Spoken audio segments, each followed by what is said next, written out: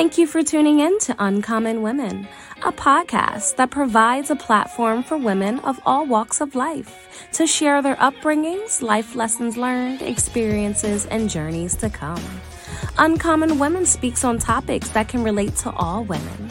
We share, we listen, we laugh, we cry, and we empower each other to be the best uncommon woman that they can be. Ultimately, we are cultivating a global movement of women supporting women. Women supporting entrepreneurship, relationships, self-love, and so much more. We inspire each other to make an impact on this world for the better. Be sure to like, share, and subscribe to Uncommon Women. Now, finally, grab a seat, get comfortable, and hear from your wonderful hosts, Shanira and Jenny Lee.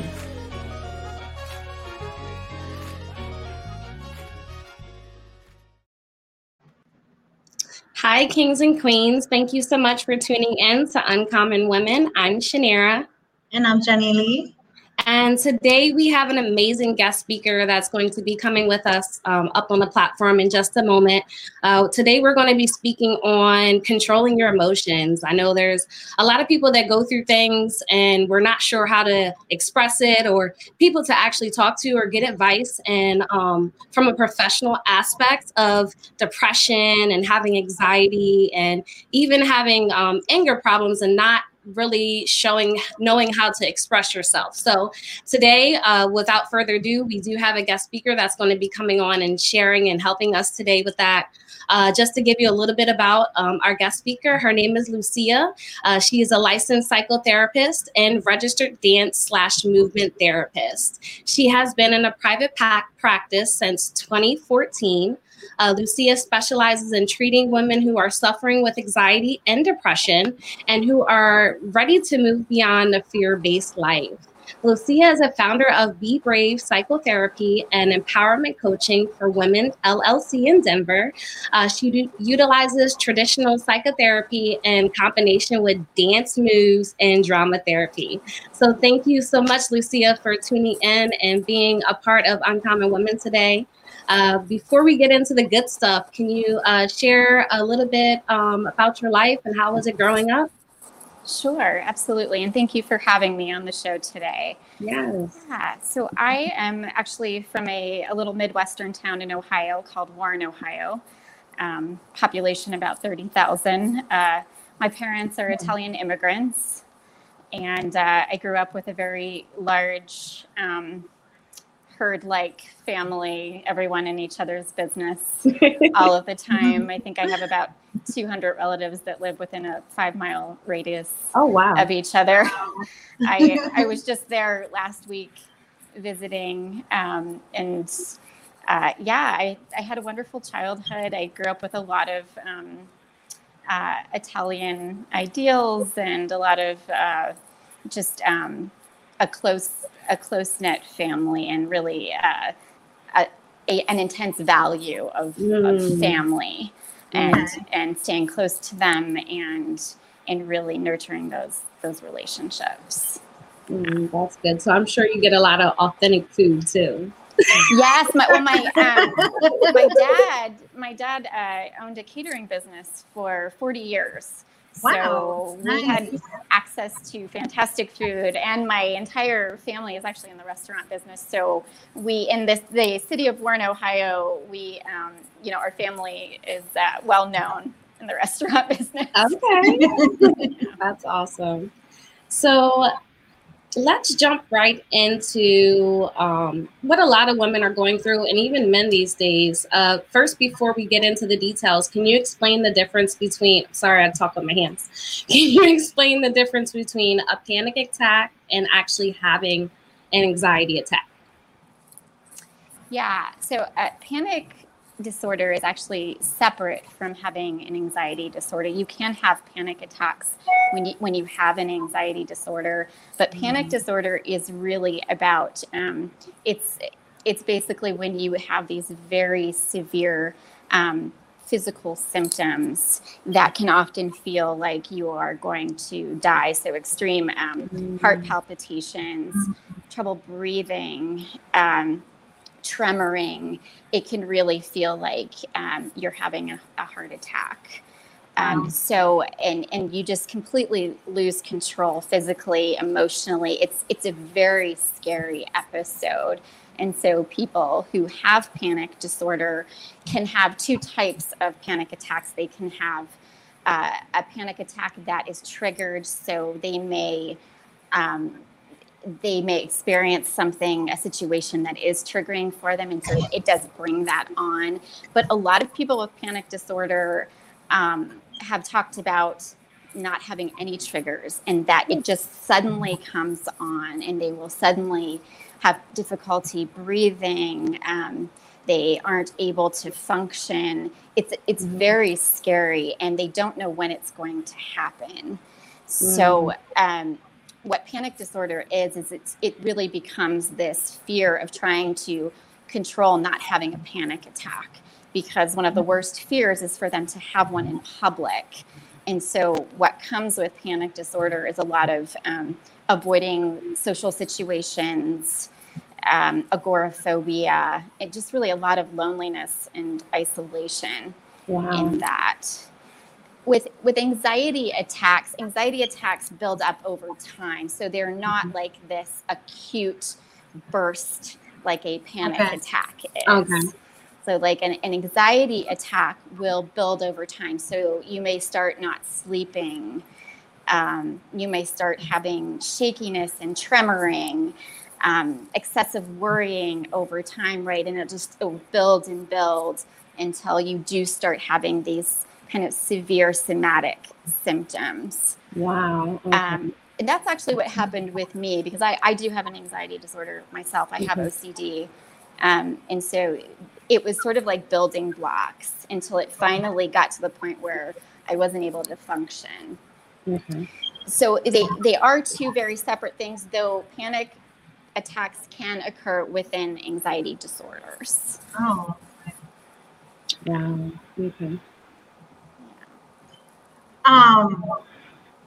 When you have an anxiety attack, how do you manage, or how do you cope when you feel like anxiety is coming on, or is it hindering your life or even your career or anything or any circumstance in your life?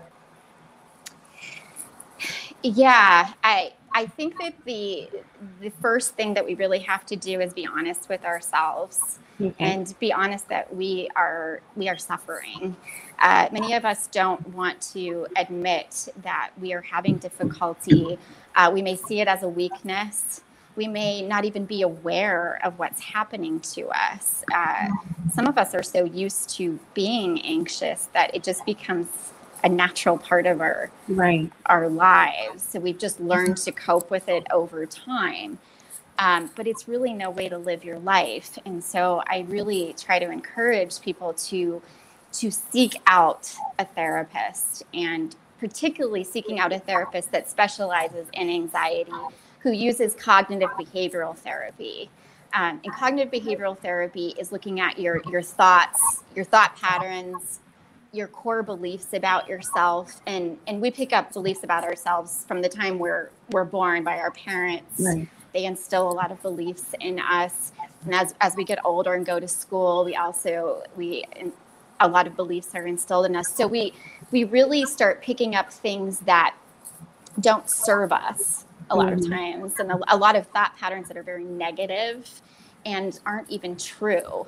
And so with cognitive behavioral therapy, if you have a therapist that specializes in that, they are able to help you to sort of comb through your thoughts and look at, like, what are you believing about yourself that really isn't true and really can be challenged? What are you catastrophizing in your life? What is really not a big deal? What stories are you telling yourself that really are just, we tell ourselves so many stories, and the mind just goes wild with putting meaning to things where there doesn't necessarily have to be any meaning. Like we buy into our thoughts too easily, and thoughts are just thoughts. Actually, they aren't us. We have thousands and thousands of thoughts in a day. And so we choose to attach to thoughts often that are scary to us. And so if you're able to seek out a therapist who can help you to come through that, that's really going to help you to cope and start being more conscious of what your inner monologue is during the day. What are you saying to yourself all day about your life and about yourself and how you feel about yourself? What are you saying? So that's always the first thing that I really want to encourage people to do, particularly women to do, is to really seek that help out. Also, having a group of women around you is so important. And I really feel that women sometimes are very violent with each other. Actually, I do, like, psychologically violent, and it's a big soapbox for me. I can't stand that. And the cattiness. Yeah, right. Like, I'm actually leading a few workshops and groups regarding that subject, and really how to break down those barriers and bring women back together, because we're so powerful when we're together. And we do need other women to be walking beside us. You don't necessarily need friends who are going to tell you exactly what to do or hand out all this advice. You need people who just love and value you, and who will walk beside you, sit beside you, who know who you are, and who will help you to remember who you are. Because anxiety takes that away from us. Anxiety takes us away from who we really are, because we are so consumed with our worries, and we're not living in the present moment anymore.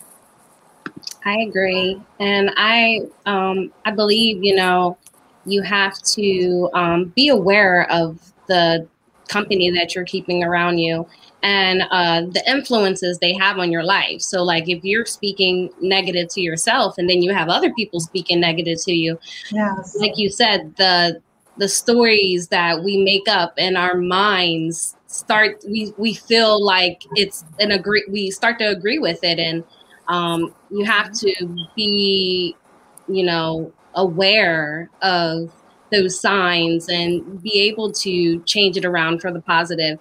Now, for the people that aren't able to, not necessarily think out the box, but for people that aren't able to look at the good when they're going through a whole bunch of stuff, do you feel as though that can lead to depression? Absolutely. I mean, and honestly, when you're going through a lot of stuff, it is too much to ask to be looking at the positive. Like I used to be one of those therapists that was, and I still am, very positive psychology, right? And that we need to think positive, but sometimes it's just not possible, right? Like sometimes we are in situations where we don't have access to that anymore. We're in such a dire situation, right? And so, yes, absolutely. Depression and anxiety coexist together, along with worthlessness and hopelessness that comes with both of those diagnoses. And that's why I really encourage people to get to a professional, before that's happening, before you get to the point where depression has now taken over. Right.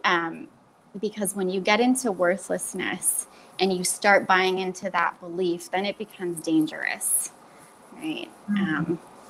And then you're really buying into a belief that certainly isn't true, right? That your life is meaningless. That lie, right? Yeah. That lie. Yeah. So. Can you speak? I know there's types of depression. Can you explain, like, how many and what they are? Yeah, like there's actually several forms of depression. The most common is major depressive disorder, and that is when an individual will have depressive symptoms all day, every day, for at least 2 weeks and up to several months. Wow. And depressive symptoms are really, lack of sleep, withdrawal from activities that you usually loved and you're passionate about. You really lose a lot of passion for the things that you treasure and love to do.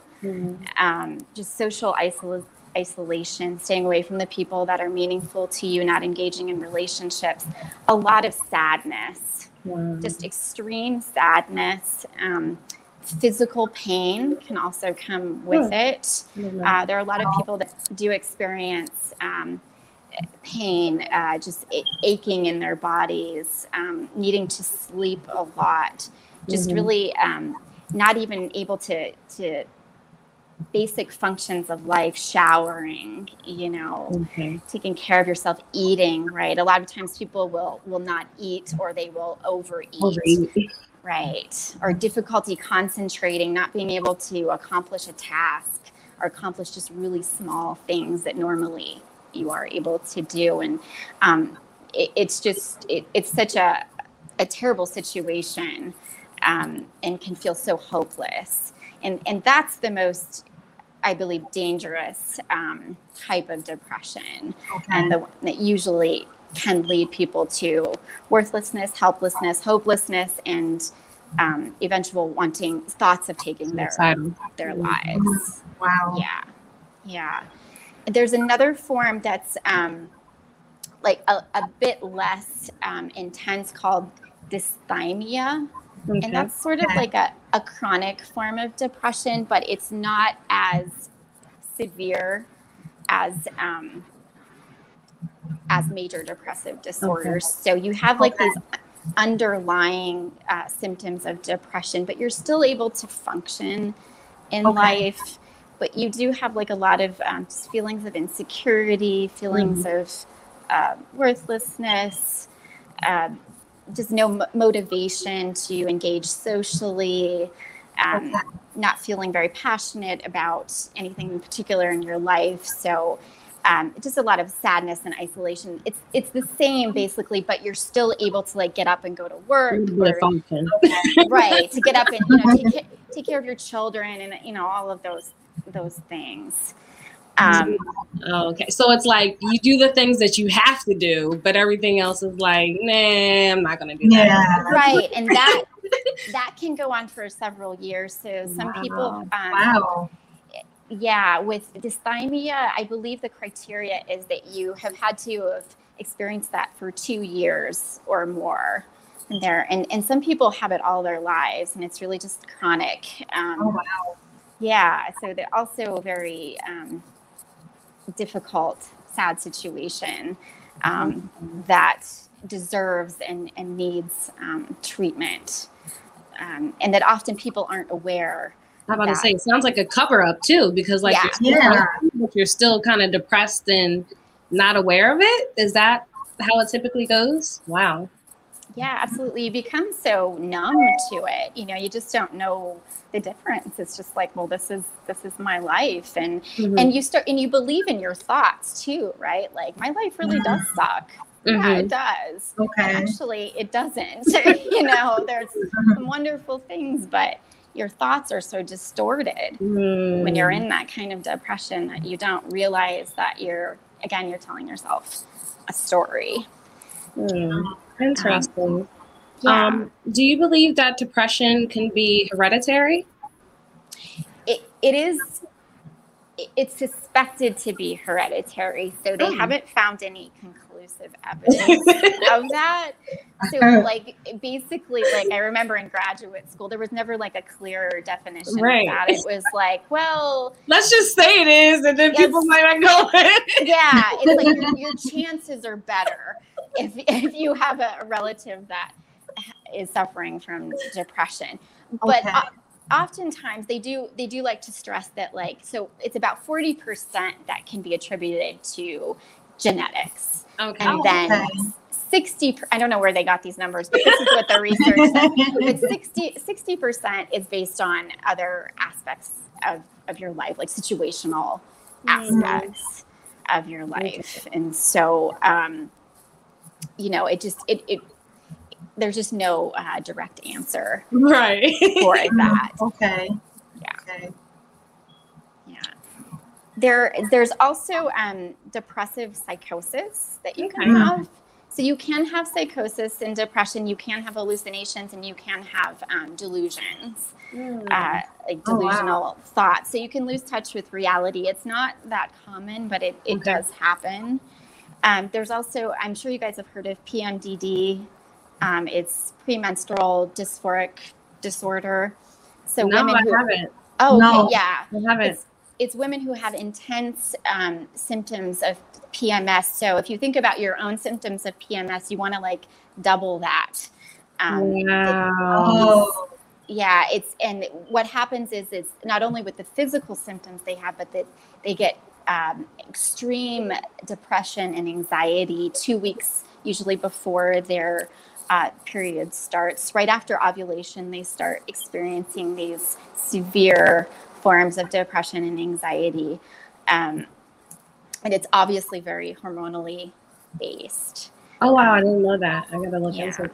Yeah. And so that's often I would treated. definitely, because I mean, when we are going through that time, I mean, we go through a lot of mood swings. I know. I was about to say the mood swings is definitely The mood swings, like, I mean, because I usually got to check myself and be like, why am I feeling so depressed? And it's literally like why am I feeling so it's like, wow, Yeah. that's really mean. Wow.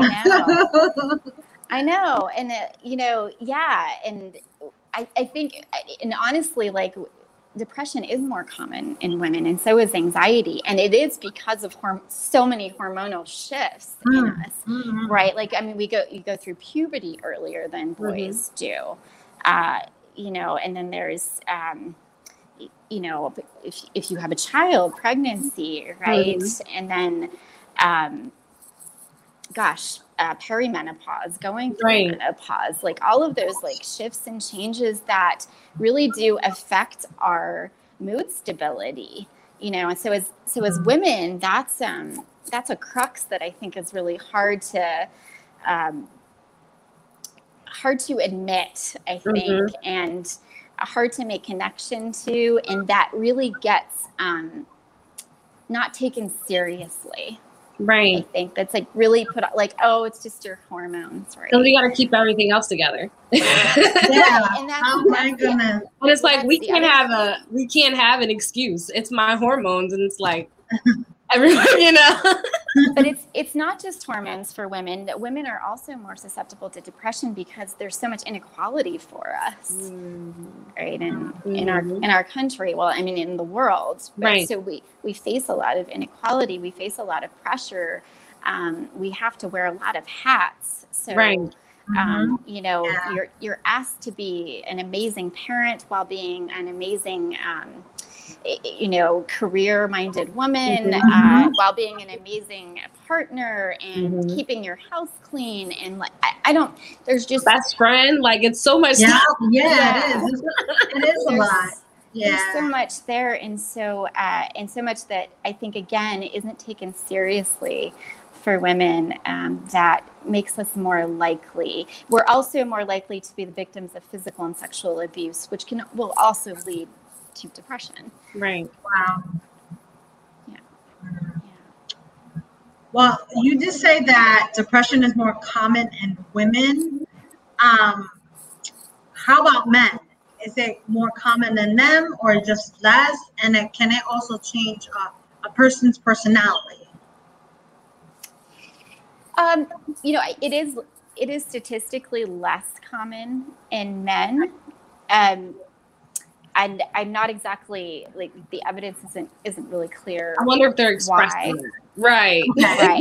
Right. Okay. And that women are actually more likely to seek out mental health help than men are. And that's why you see all those ads for, man therapy, right? So that men will actually go and talk about this stuff. So I think that it's perhaps underreported as well, and that women are just can be more vocal and more open about that. It can change your personality. Of course, when you're depressed, you are going to behave in very different ways. People who are depressed are often very fatigued and agitated. They can have a lack of patience. They can be very isolated and just very socially withdrawn, like not able to interact as much as maybe they had before. Right. So it really does, when you are going through an episode, it really will have a deep effect on your personality. Absolutely. And the way that you interact with others. It's difficult to hide depression. Yeah. That's good. So how do you get to coping or work through pushing, past the feelings of being depressed or just going through the cycle? If it's the long-term type of depression without medication, would it be therapy as the next step, or is there something that you can do within yourself to cope? Yeah. I think there are several things that you can do, though. I would stress that, if you're in a chronic or a major depressive episode, that does need professional help, and you do need to see a therapist. But definitely there are ways that you can even preempt another episode for yourself. And I think that just takes vigilance. So, there are things like even just supplements, right? Looking at, do you take a multivitamin, right? I know that's so, that seems so trite, but so many people don't take vitamins, and That's are lacking in just nutrients that they desperately need in order to have neurotransmitters like serotonin released, that is a mood stabilizer. Vitamin D is actually pretty crucial for our mood stability, and many of us are lacking in vitamin D. And that's something that you could go to your general practitioner and just ask to be tested for, lack of vitamin D, or, if you are lacking in any other nutrients. That's a way to just preempt and start taking the nutrients that you need. Looking at your diet as well. Are you eating the SAD diet, the standard American diet, right? Like that really does make us sad, doesn't contribute to good mood, doesn't contribute to happiness, right? Talking to a nutritionist or a naturopath, I think is also a really good idea, to seek out those kinds of professionals and look at hey, what am I putting in my body every day that's not it's not balancing me, and that may be exacerbating my symptoms. The other thing I really like to do is to help clients tap into their creativity.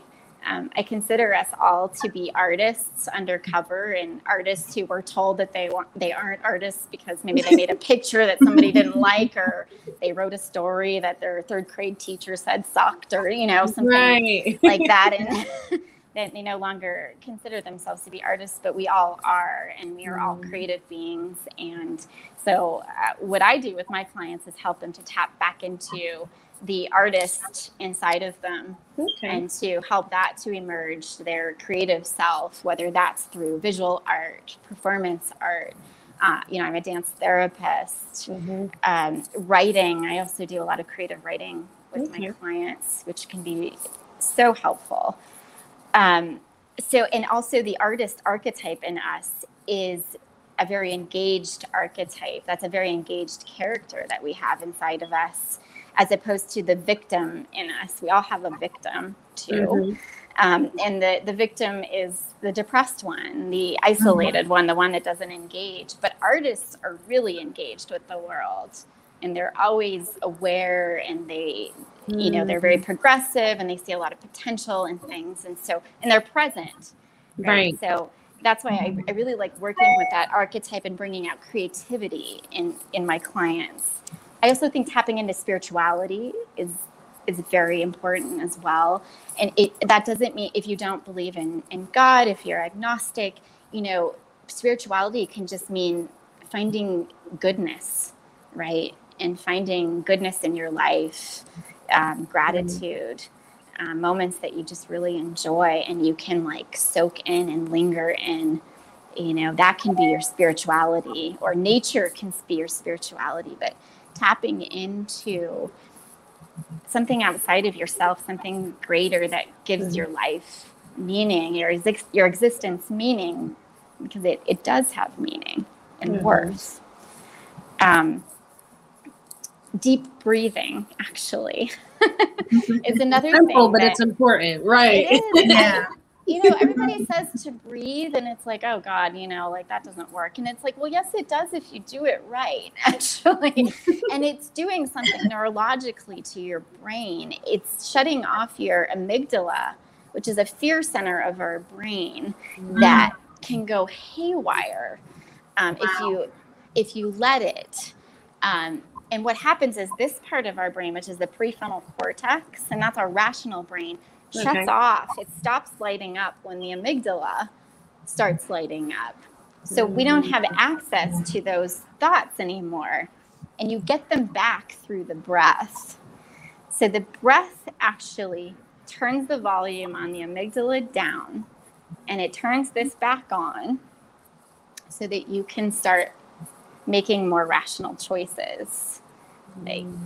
So that there is something really special about breathing. I never knew the background of it, and I have it on my watch, and I'm like, start, like, okay, we'll start it. But I always do it when it comes on, but I'm like, I guess it's just a moment for me to get my thoughts together. Yeah. And now you just basically told me that's what it is. It's a moment to like check yourself. Okay, wait a minute. Like, what is my fear brain telling me? Because how often is fear talking to us all day long? All day long. And that's so true. We need the breath to really say like, okay, like that's, you know, that's not true. Or that's a little much, brain, you know, like calm down. That's good. Yeah. My question is, I want to go back to where you're talking about supplements. How can someone cope or work through pushing past without taking medication while they're depressed? What are ways that, you know, they don't have to take the medication and just figure out ways to get through the depression? There are supplements that you can take. I wouldn't take them without a doctor's advice, though. I would really seek out, even from your general practitioner. There's tryptophan that's available over the counter. There's St. John's wort that can be helpful as well.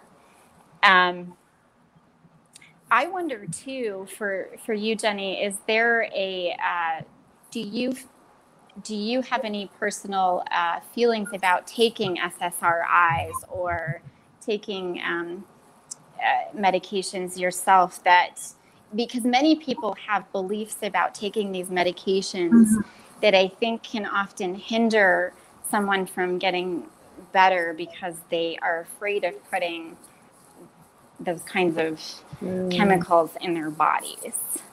I mean, I think it depends on the person, and I'm not against it. Because when I had my daughter, I had really bad postpartum depression. So I did take them, but when I was taking them, it just made me more tired and just made me sleep a lot. So it was like, how was I supposed to take care of a newborn baby at the time? And this was 17 years ago, you know, and it was my first time actually taking the medication, you know. And so, I mean, I'm not against it because I've seen it help others, but I just think I think with certain people, it doesn't really do much for them. So I think, you know, I think there's like you said, there are ways, you know, to get through the depression or the anxiety. So, like, as for me, I mean, I've done techniques, you know, obviously depression does run in my family. So, I mean, I do get depressed and I do get anxiety, but it's not as bad. And I can tell when I get something on, I'm already like, you know, I'm doing the breathers and I'm doing, you know, techniques. Obviously, as you get older, you know, you do a lot of research and you learn. So, like I said, feel like medication is good for me, but it could help somebody else, and I'm not against it. But like with me, it just made me tired, and it just sleep a lot. So it didn't really help me push through and to get over the depression. Yeah, absolutely. And that's true. And there's a lot of side effects that can come with taking those medications. And I certainly, I was asking just because I know there's a lot of shame for a lot of people in seeking out treatment, and specifically when you're given a prescription for medication, right? It can be a very like shameful moment for a lot of people to go, oh, like not only do I have a diagnosis, but now I have to take medication for this as well. And so that was the only reason that I asked, because for certain people, it does really help. I personally was a therapist that was very against medication for a long time, until I needed it. And until I went through my own episode and couldn't function myself. Yeah, and it worked for me. But there's a lot of shame in taking it, right? And I will fully admit that. And so for me and for many of my clients, it really is not taking medication just means that you have to be, even when you are taking medication, if you're depressed, you have to be really vigilant, and you need a ton of support and nurturing. And if you don't have that in your life, it needs to be pulled in, and it needs to be created. So really bringing in people into your life that can care for you in those times, that can care for you as if you were sick physically, because you really are sick. And you need that support, you need that help. And you need people that are going to be able to normalize this for you and give you a break, give you some time without expectation. Right? I like that. And I know that's not possible for a lot of us, right?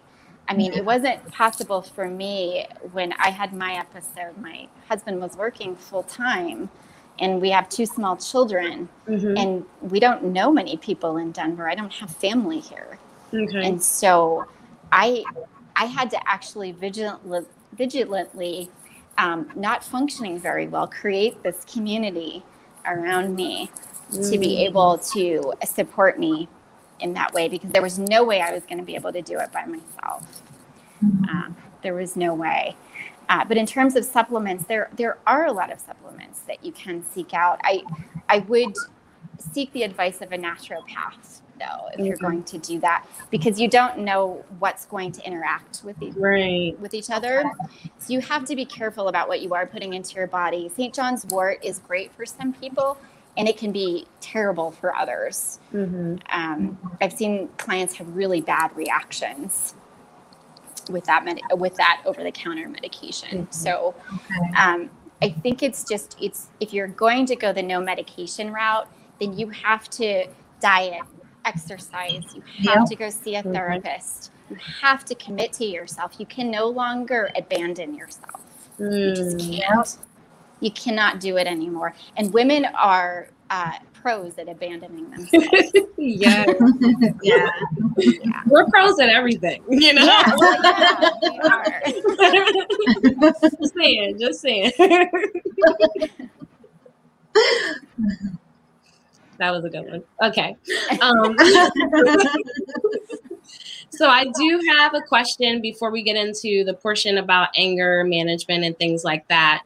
I see that you create a movement for women where they can express themselves through dance. Is that correct? So how does that typically look for one of your sessions? It really depends where the client is. So I normally just start with being able to help clients to connect their thoughts to their body sensations. And so that they know that like this is all connected, right? And what the mind manifests, the body manifests, and vice versa. And I come from a theater background, and so I come from a lot of knowing actor movement training. That's mostly where my training is. And I look at expanding your movement. We become very narrow in how we present ourselves physically. And the way we present ourselves physically is also a mirror of what we believe about ourselves. And so, if you have some really negative core beliefs about yourself, you might be more contracted and present in a certain way. So if you like watch a movie or watch a play and you see the characters in that film, you notice that the actors have a specific physicality about them, right? And so they're representing that character's beliefs through their bodies. And we all do this as well. We're all playing characters, and we have very narrow ranges of who we play. And we're far more than that. And so what I help a lot of women do is explore the narrowness of how they move, right? And I help them start getting really creative and risky, not like dangerously risky, but just more, like outside the box of what they would do. Let's explore some of the other characters that live inside of you. Let's let's explore, the more sensual part of you, right? Like, how does that part move? And how do they speak? I use a lot of voice too. Like, how does that character speak?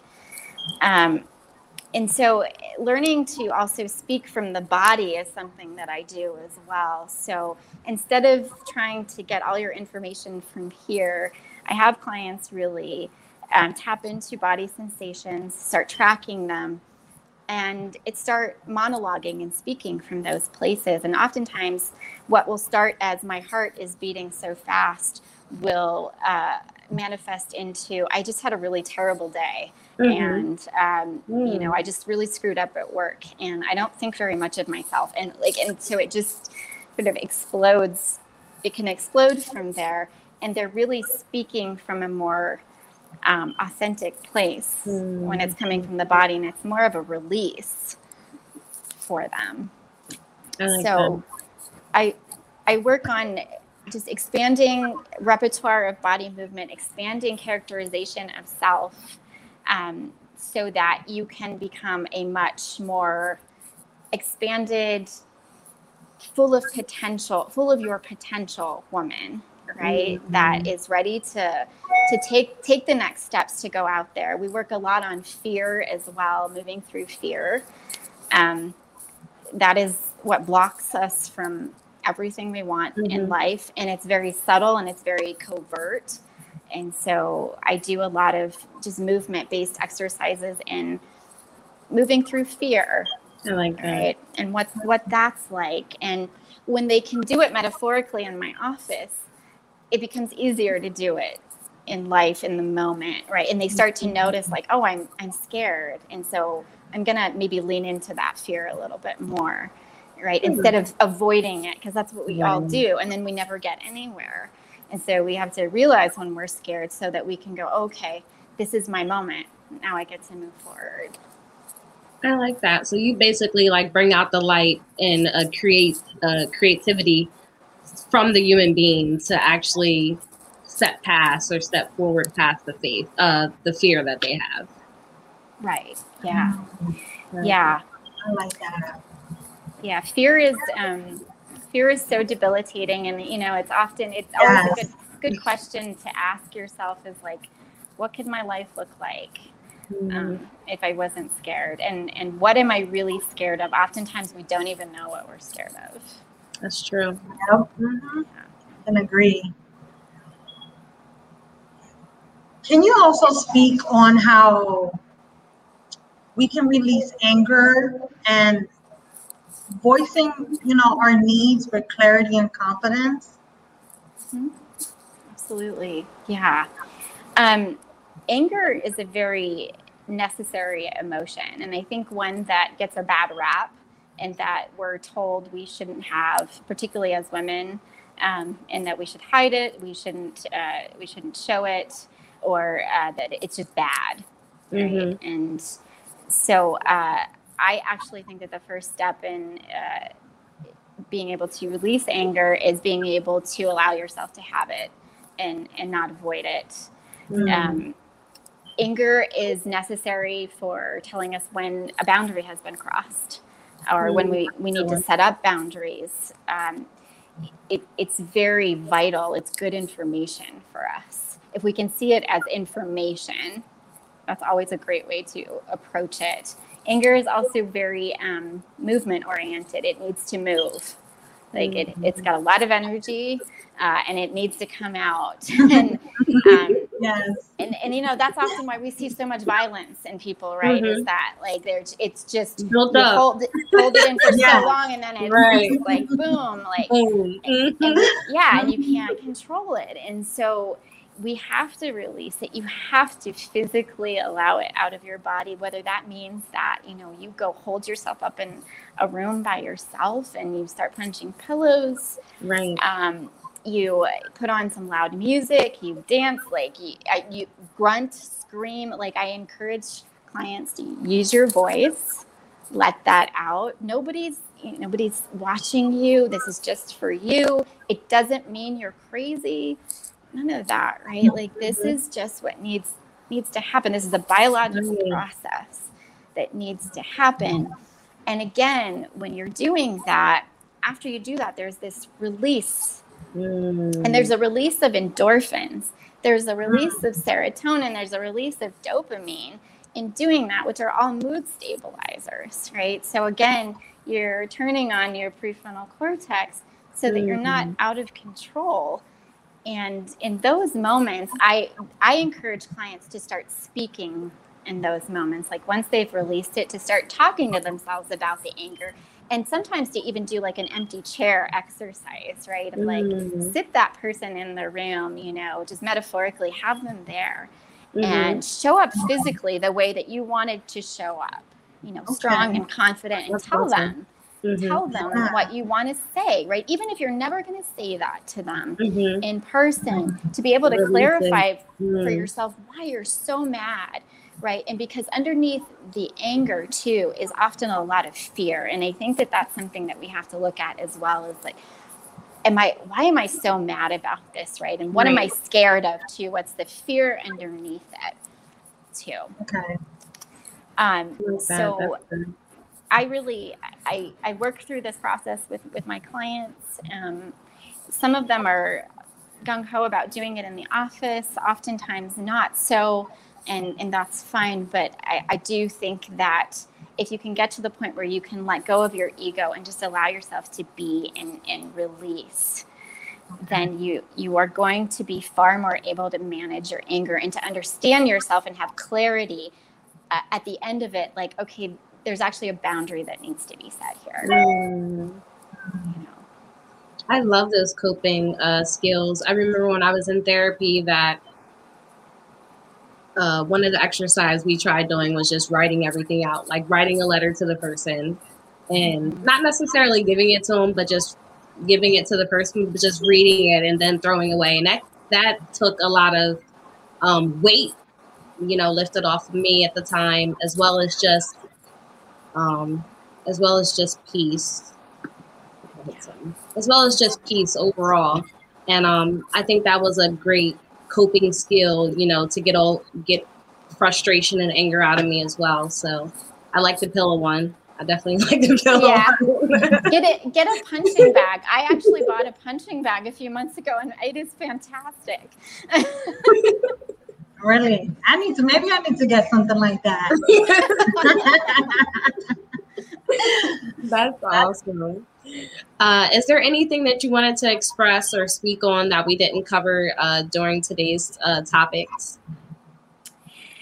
No, I would just like to, encourage women to really question what they are believing about themselves and where those beliefs came from. And that I really want to encourage them not to be prisoners of other people's perceptions. I like that. Of them. Yeah. If we could free ourselves from that as women, what we could do would be amazing. others' perspectives. I love that. Yeah. Yeah, I like that. Yeah. Can you speak on your business and how we can help you and let us know where you're at? Yeah. So my business is called Be Brave Psychotherapy and Empowerment Coaching for Women. I'm in Denver, Colorado, but I also do telehealth sessions, so I can do online sessions as well. I give psychotherapy as well as empowerment coaching for women. I also do group workshops for empowerment of women. I do a lot of, I'm also starting a women's theater company. Oh, wow. That's awesome. Yeah, I'm very passionate about doing that and bringing women together to perform for each other, tell stories. So I'm hoping to have that coming up in the next few months. I'm also a Reiki practitioner as well, so I do. Oh, wow! Reiki. Multiple hats, didn't we? Yeah. I do Reiki for empowerment of women's voices, and so my sessions are a little bit different. I give full Reiki sessions, but we also do a lot of vocalizing afterwards and expressing. So that the throat chakra can be cleared and more empowered. Wow. Yeah. Thank you so much, Lucia, for just educating us and to those out there that that have depression, anxiety, and anger. Also, there is a question we ask all our guest speakers. What makes you uncommon? What makes me uncommon? Besides all the hats that she just told us. Yes.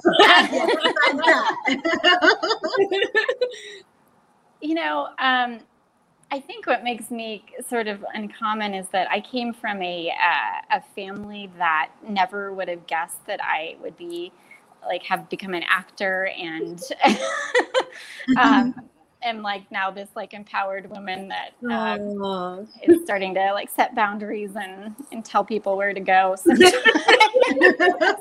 And so, because I grew up a very fearful, little scared, sort of taken care of princess, right? And so I think that what makes me uncommon is that I said goodbye to all of that and the boldness. The boldness. Yeah, and I'm proud of that. Yes. Yes. That's awesome. Yeah, I love that. I think that's incredible. And thank you again for coming on and educating us once again. And thank you for our listeners for tuning in. Definitely check her out. You can find her on her next week when we put her up on audio if you missed this evening. Also, everybody, you have to check out our apparel. And if you want to be a potential speaker, or if you know someone that wants to be a speaker as well, go to www.uncommonwomen.net. Definitely come out and check out the website. And also, just stay uncommon and be who you are and stay empowered. Bye. Bye.